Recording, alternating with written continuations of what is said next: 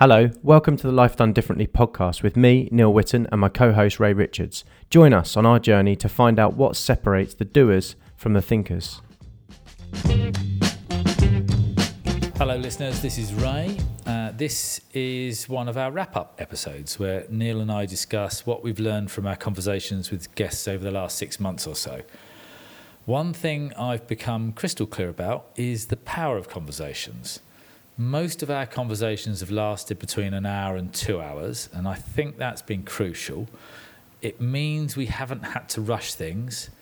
It means we've had time to explore subjects in some reasonable depth, to go off at a tangent and come back again, hopefully. And possibly most importantly, it's provided us with an opportunity to get to know one another. And as we do, the conversation seems to improve. Or it does if all parties want to have a genuine conversation. If somebody just wants to repeat the same old stories and isn't prepared to question their validity in any way, then it's not really a conversation. When we say things rather than think things, it is different, or at the very least it should be. When I think about a conversation, it's very different to my internal dialogue. It's an opportunity to clarify my thoughts on a subject with the help of somebody else who's acting as a sounding board. It's an opportunity to learn, and it's an opportunity for me to share a new story about myself for the first time and see how it fits, see how it feels, like me introducing myself as the host of a podcast for the first time. It was very different, and it was a strange feeling, but I don't know why I didn't do it before, because it is what I've been doing for a while now. So anyway... So we discussed the importance of a support team, but I now sort of realise that these are people we have proper conversations with when we're looking to change our story. Proper conversations, seem like a really good place to start that process of change. Anyway, I hope you enjoy this conversation between Neil and myself. Feel free to start one with us at Life Done Diff, and we'll do our best to become a part of your support team. Cheers, enjoy.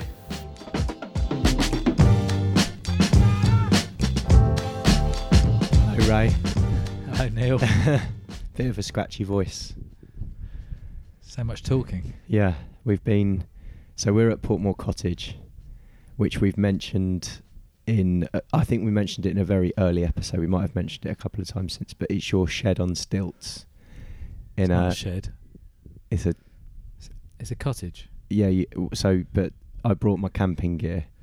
Yeah, okay, all right, fair enough. But it sits on an estuary in Essex. You bought it with a few mates, and it's actually a really lovely place to be, isn't it?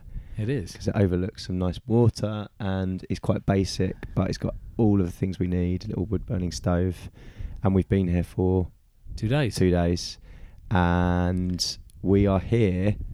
Well, it's our retreat, really, isn't it? This is our Life Done Differently retreat, where actually what happened is we recorded a wrap-up episode, which we've been meaning to do for ages, a couple of months ago, and we were both quite pleased with it. And then what happened? It was an accident, Neil. It's just an accident. I deleted it. Accidents will happen. So you deleted it accidentally, but that was okay, because what we wanted to do in the wrap-up episode was try and point at some of the things we've learnt so far from all the conversations we've had with people about how people live their life differently and where change comes from. But actually, since the incident... Is that how we're referring to? Yeah. Deletegate. Yeah, Deletegate.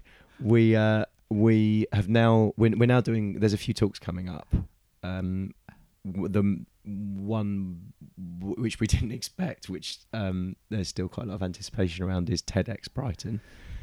So I'm going to be speaking there, and that's going to be very much around change as a super skill and how do people change. And we're going to draw upon all the stuff we've learnt from the podcast and the stories in the podcast.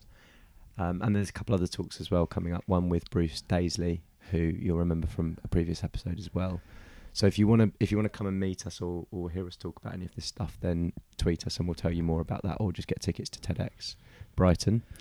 But we thought what we'd do is have a go, now that we've spent literally the last 15 hours talking about all sorts of different aspects of things that we've learned. and where Notice you're change more comes horse from. than I am. Yeah, I've been doing more talking.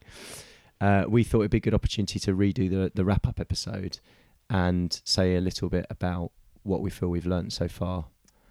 Yep, absolutely. Yeah? Yeah, lots of learnings.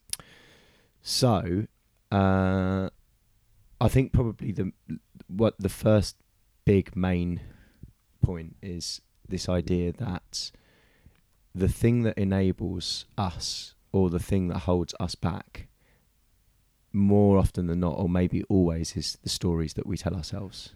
Correct. And we can see that in almost every conversation we've had with everyone on the podcast so far. Yeah, and we can see it in our own lives too. Yeah. And so what does that mean? It means that without realizing it, stories tend to get embedded.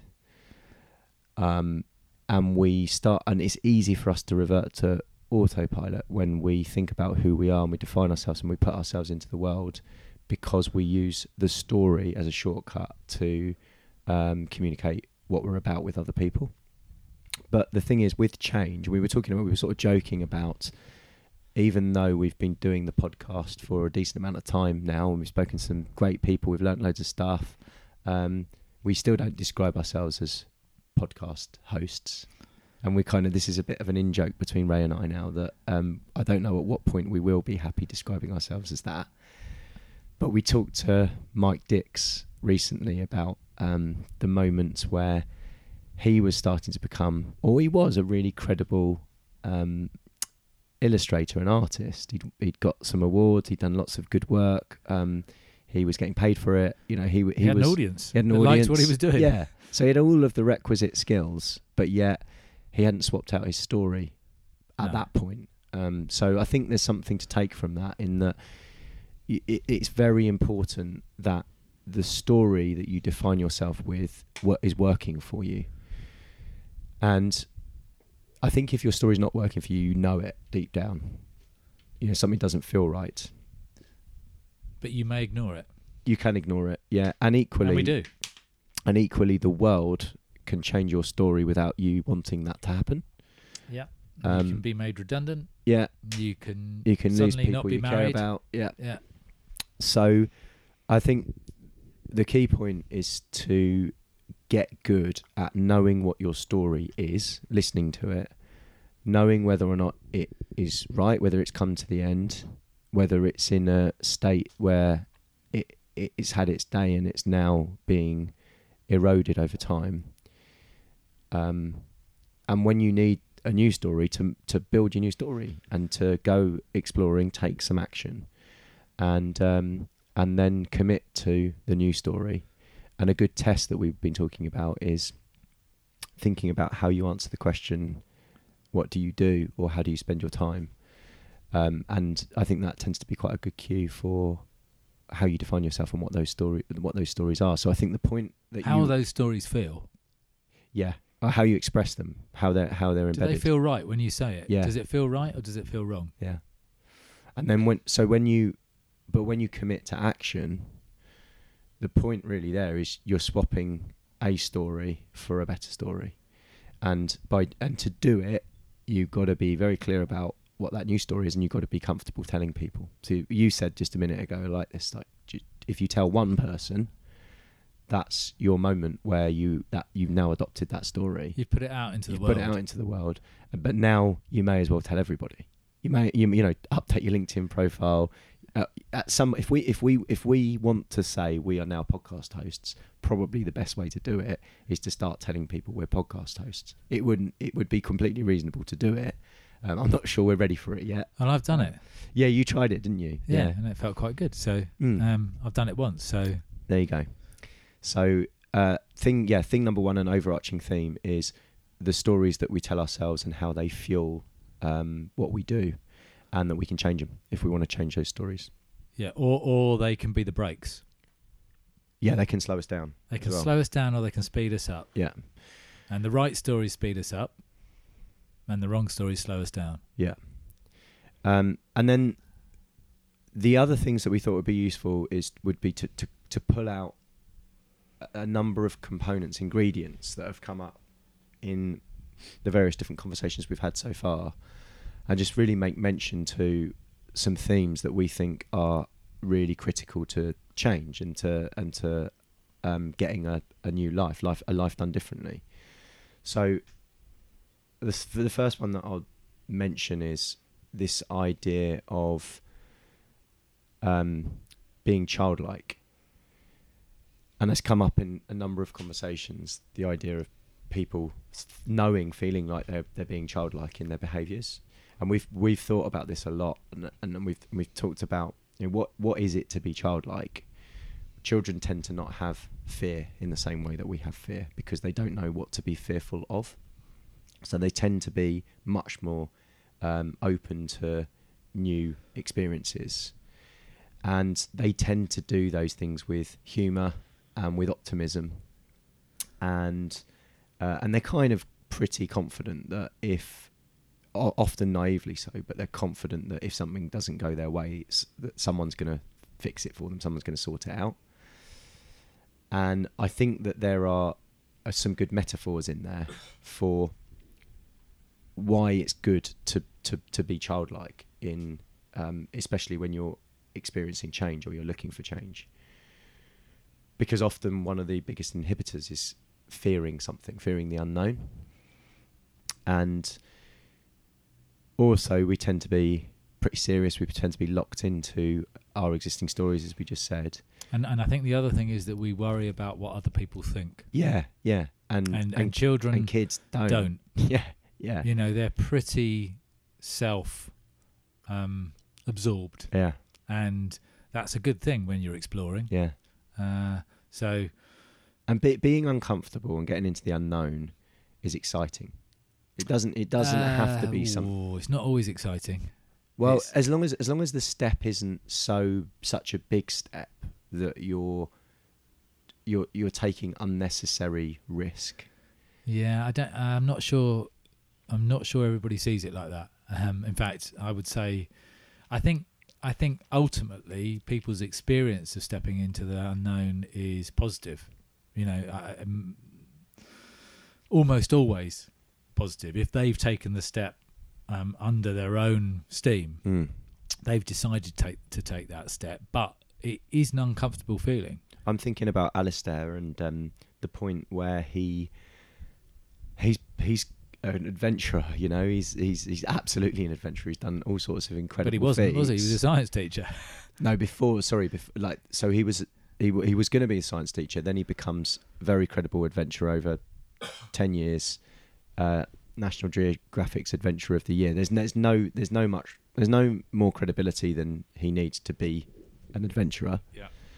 But when he realises that it's not doing it for him anymore, when that story has ended, is complete, and he needs a new story. It's done its job. The childlike bit is that idea of playing a violin in front of people where he can't really play it very well. Yeah. And just relying on kind of goodwill and human instinct. In a way, a childlike endeavour. Yeah, exactly, a childlike endeavour. Yeah. And everything about that experience is exactly, it kind of looks like the way a child would take that thing on. And so to see somebody that credible as an adventurer using that as a tactic in order to move into the next story says a lot, doesn't it? Well, it's interesting, isn't it? Because he stopped doing the adventures as we would see them, rowing across the Atlantic, because he knew he could do it. Yeah. It'd run its course. That's it. He wasn't getting anything. He wasn't learning anything new. Yeah. So he had to change his view on what adventure was. And the way he did that was to be childlike. Yeah. Was one of the ways. It's a tool, right? So next one, which again's come up so many times, is the importance of a support team. Yeah. And what we think that means is we've been talking about that as allies. So when you're on a journey of change, in order to get through the hard times and to get to your destination, it's very likely that other people are going to prop you up. It's very likely that other people are going to be there when it's got really hard. Yeah, they're going to catch you when you fall. They're going to catch you, and equally they're going to come to the table with new skills. Yeah, that aren't your strengths to help you when you're lost. Yeah, they will provide some direction. Yeah, and so this idea's come up all the time, and I think the thing that we should take from it, that everyone should take from it, is think about who your support team is. I think often the support team's pretty clear. We've been talking over the last couple of days of who our support teams and our allies have been in various different endeavours, and it's interesting, just even as we've discussed it, we've thought about people and ways of looking at people where it hasn't been immediately clear. It sort of takes a conversation and a good look to really notice it sometimes. Yep. But it's very clear that the importance of allies and your support team in life is you're going to get a lot more out. Yeah, and I think one of the things that we discussed was the fact that these people have got to want the same as you. They want you to succeed. They want you to succeed. Yeah, that's right. Yeah. In your endeavour. Yeah, they're your cheerleading. They want the story that you want to tell to come true. Yeah, to feel real. They're cheerleading for you. They want you to achieve that. And future. they genuinely will punch the air when you achieve what you set out to achieve. That's right. And they will feel good about it. They'll get something from it. Yeah. And those people are not sometimes who you think they might be. Yeah, agreed. And they've. I think one of the things we haven't discussed, we might have discussed it, I can't remember, but they have to be, on balance, they have to be positive. They have to believe in moving forward. They can't be. Well, a cheerleader, if you think about the role of a cheerleader, a grumpy cheerleader doesn't really work. Cheerleaders are upbeat, aren't they? And they're positive, and they've got energy, and there's a reason for that, because they're trying to pass the energy on. Yeah. So I agree that I think you're looking for people that are cheerleaders, that are supportive, that are upbeat, and that are positive, and that want to see you succeed. Yeah. It's those people. Yeah. Next one is trading with other currencies. Oh yeah. So this has come up a lot. Yeah. And it's come up in slightly different contexts. So Bruce Daisley, when he wanted to get jobs that felt like they might have been out of reach to other people like him, he decided that he wouldn't submit normal CVs. He talks about this idea of using a middle lane, this lane that no one else knows about. And for him, that was drawing personalised cartoons as a creative way to be able to demonstrate the way that he was and thought about a potential job. Yeah, they called him Cartoon Boy. Cartoon Boy, yeah. And what he was really doing was he was using a different currency.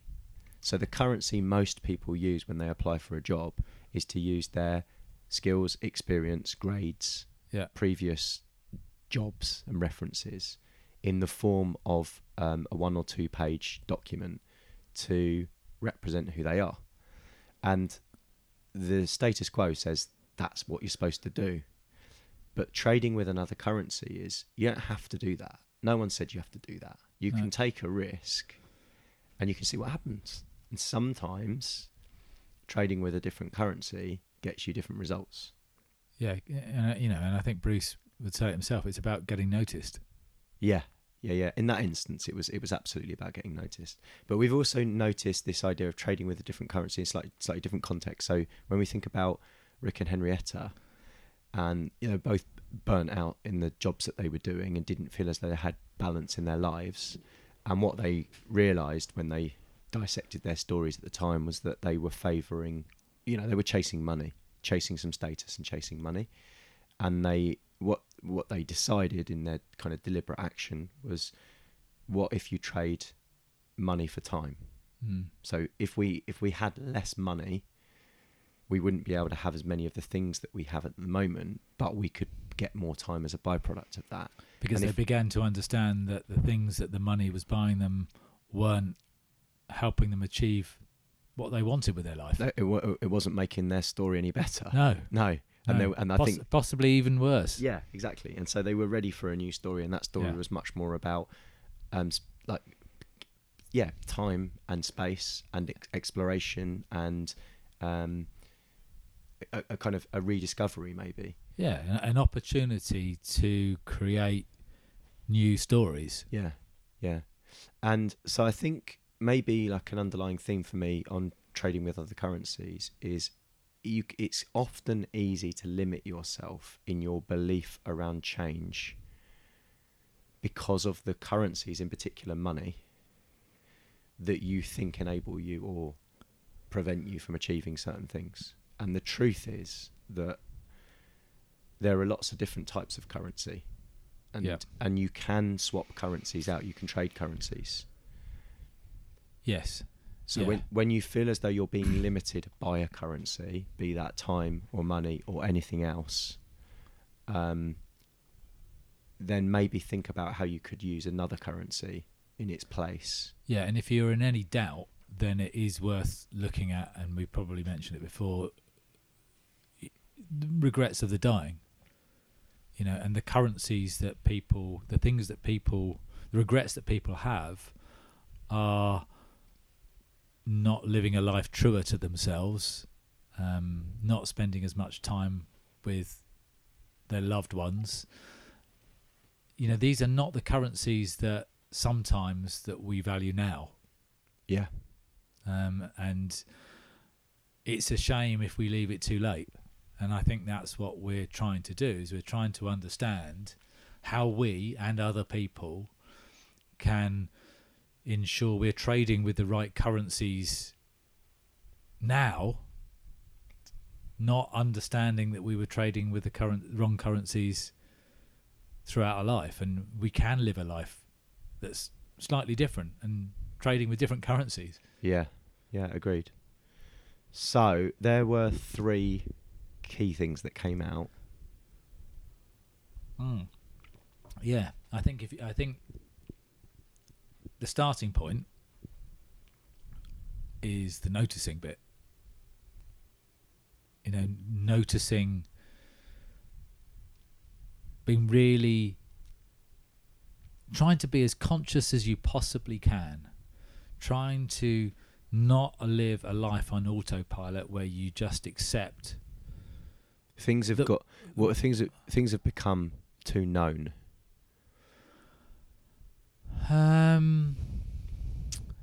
Yes, possibly. Yeah, I think that's definitely right. But they could also become too unknown. Yeah, but it's noticing that things don't feel right.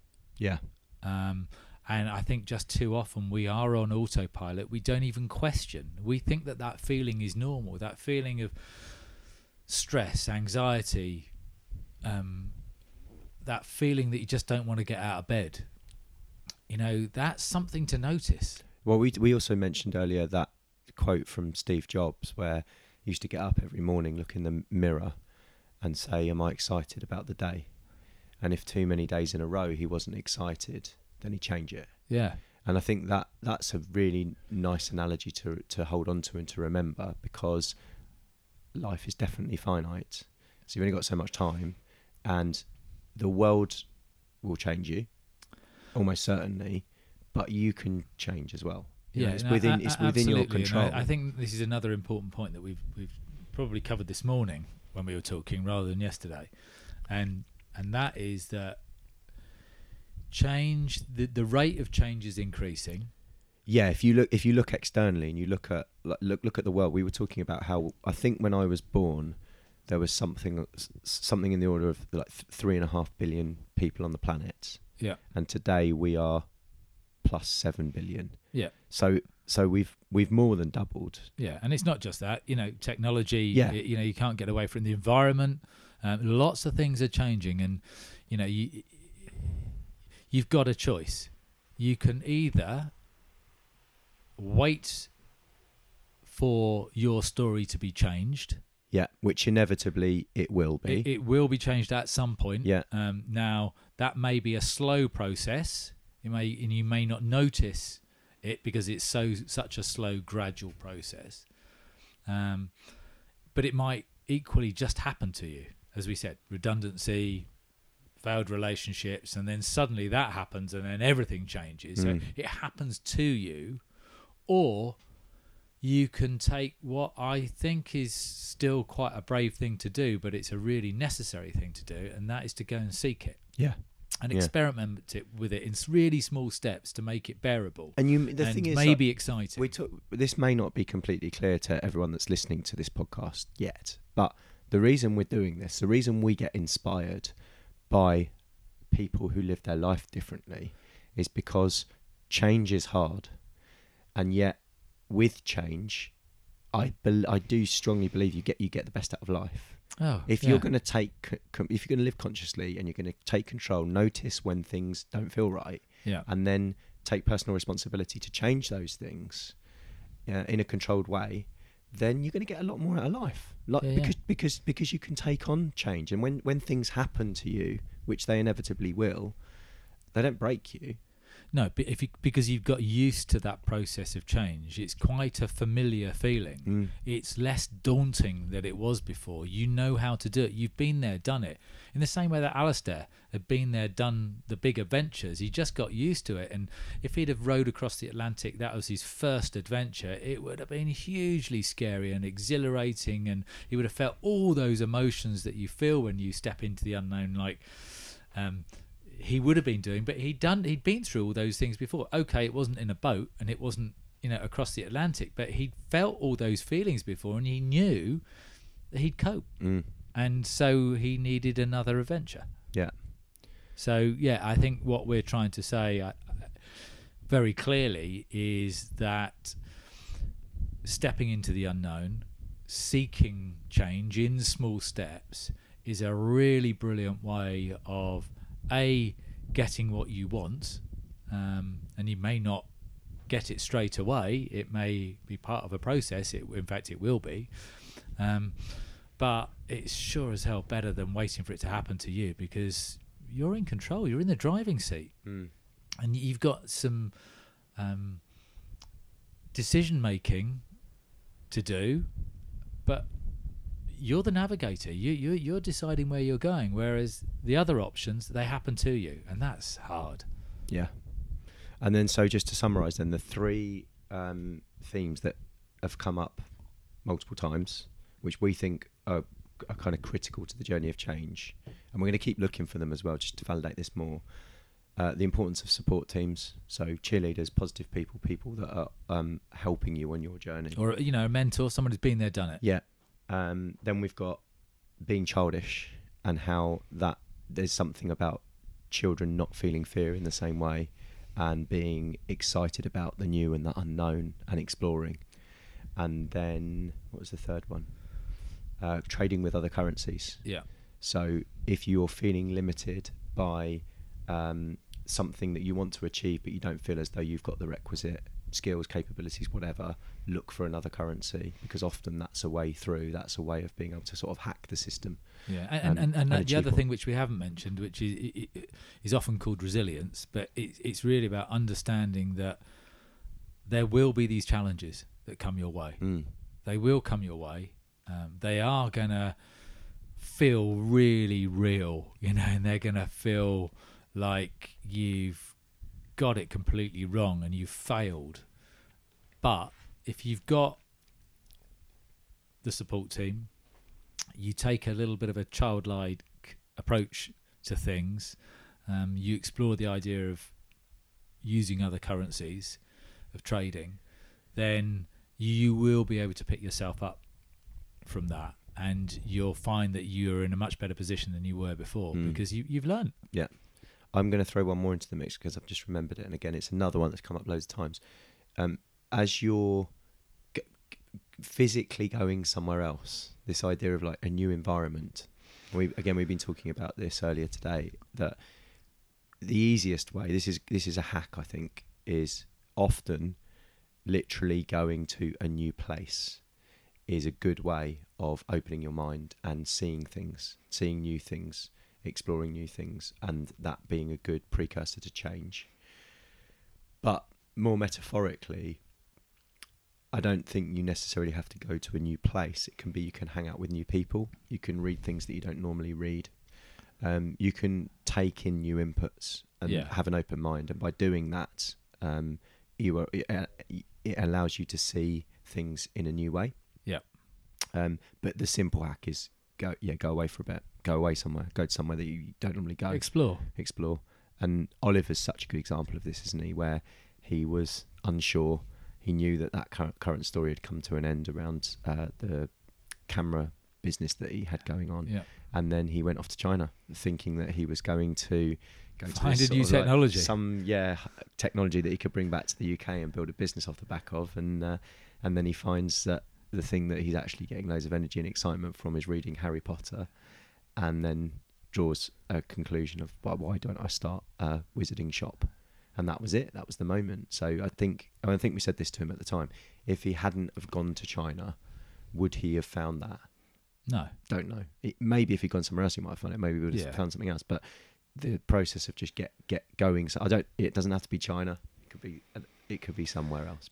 It could be anywhere. Change the stimulus. Change your environment, and that could be people, places. It could be just act as if. Yeah. And we are walking the talk because we're about to get on a boat, aren't we? Yeah, we need to leave soon. The tide's almost in. Yeah. And we're living like Robinson Crusoe because so once the tide's out, then we're waiting 6 hours for the opportunity to get back to real land and the car and all the rest of it. But the tide's almost in, and we're going to jump on the boat and make our way back. And great. Okay. Well, go back to civilization. Hope that was useful. Yeah. And as a reminder, if you're interested in any of the talks, then just tweet us at LifeDoneDiff, and we will happily tell you about when they are. I think it's one's October. The end of September and one's in October. September, October. Yeah. So tweet us, and look forward to seeing you there. And until next time. Ta-ra.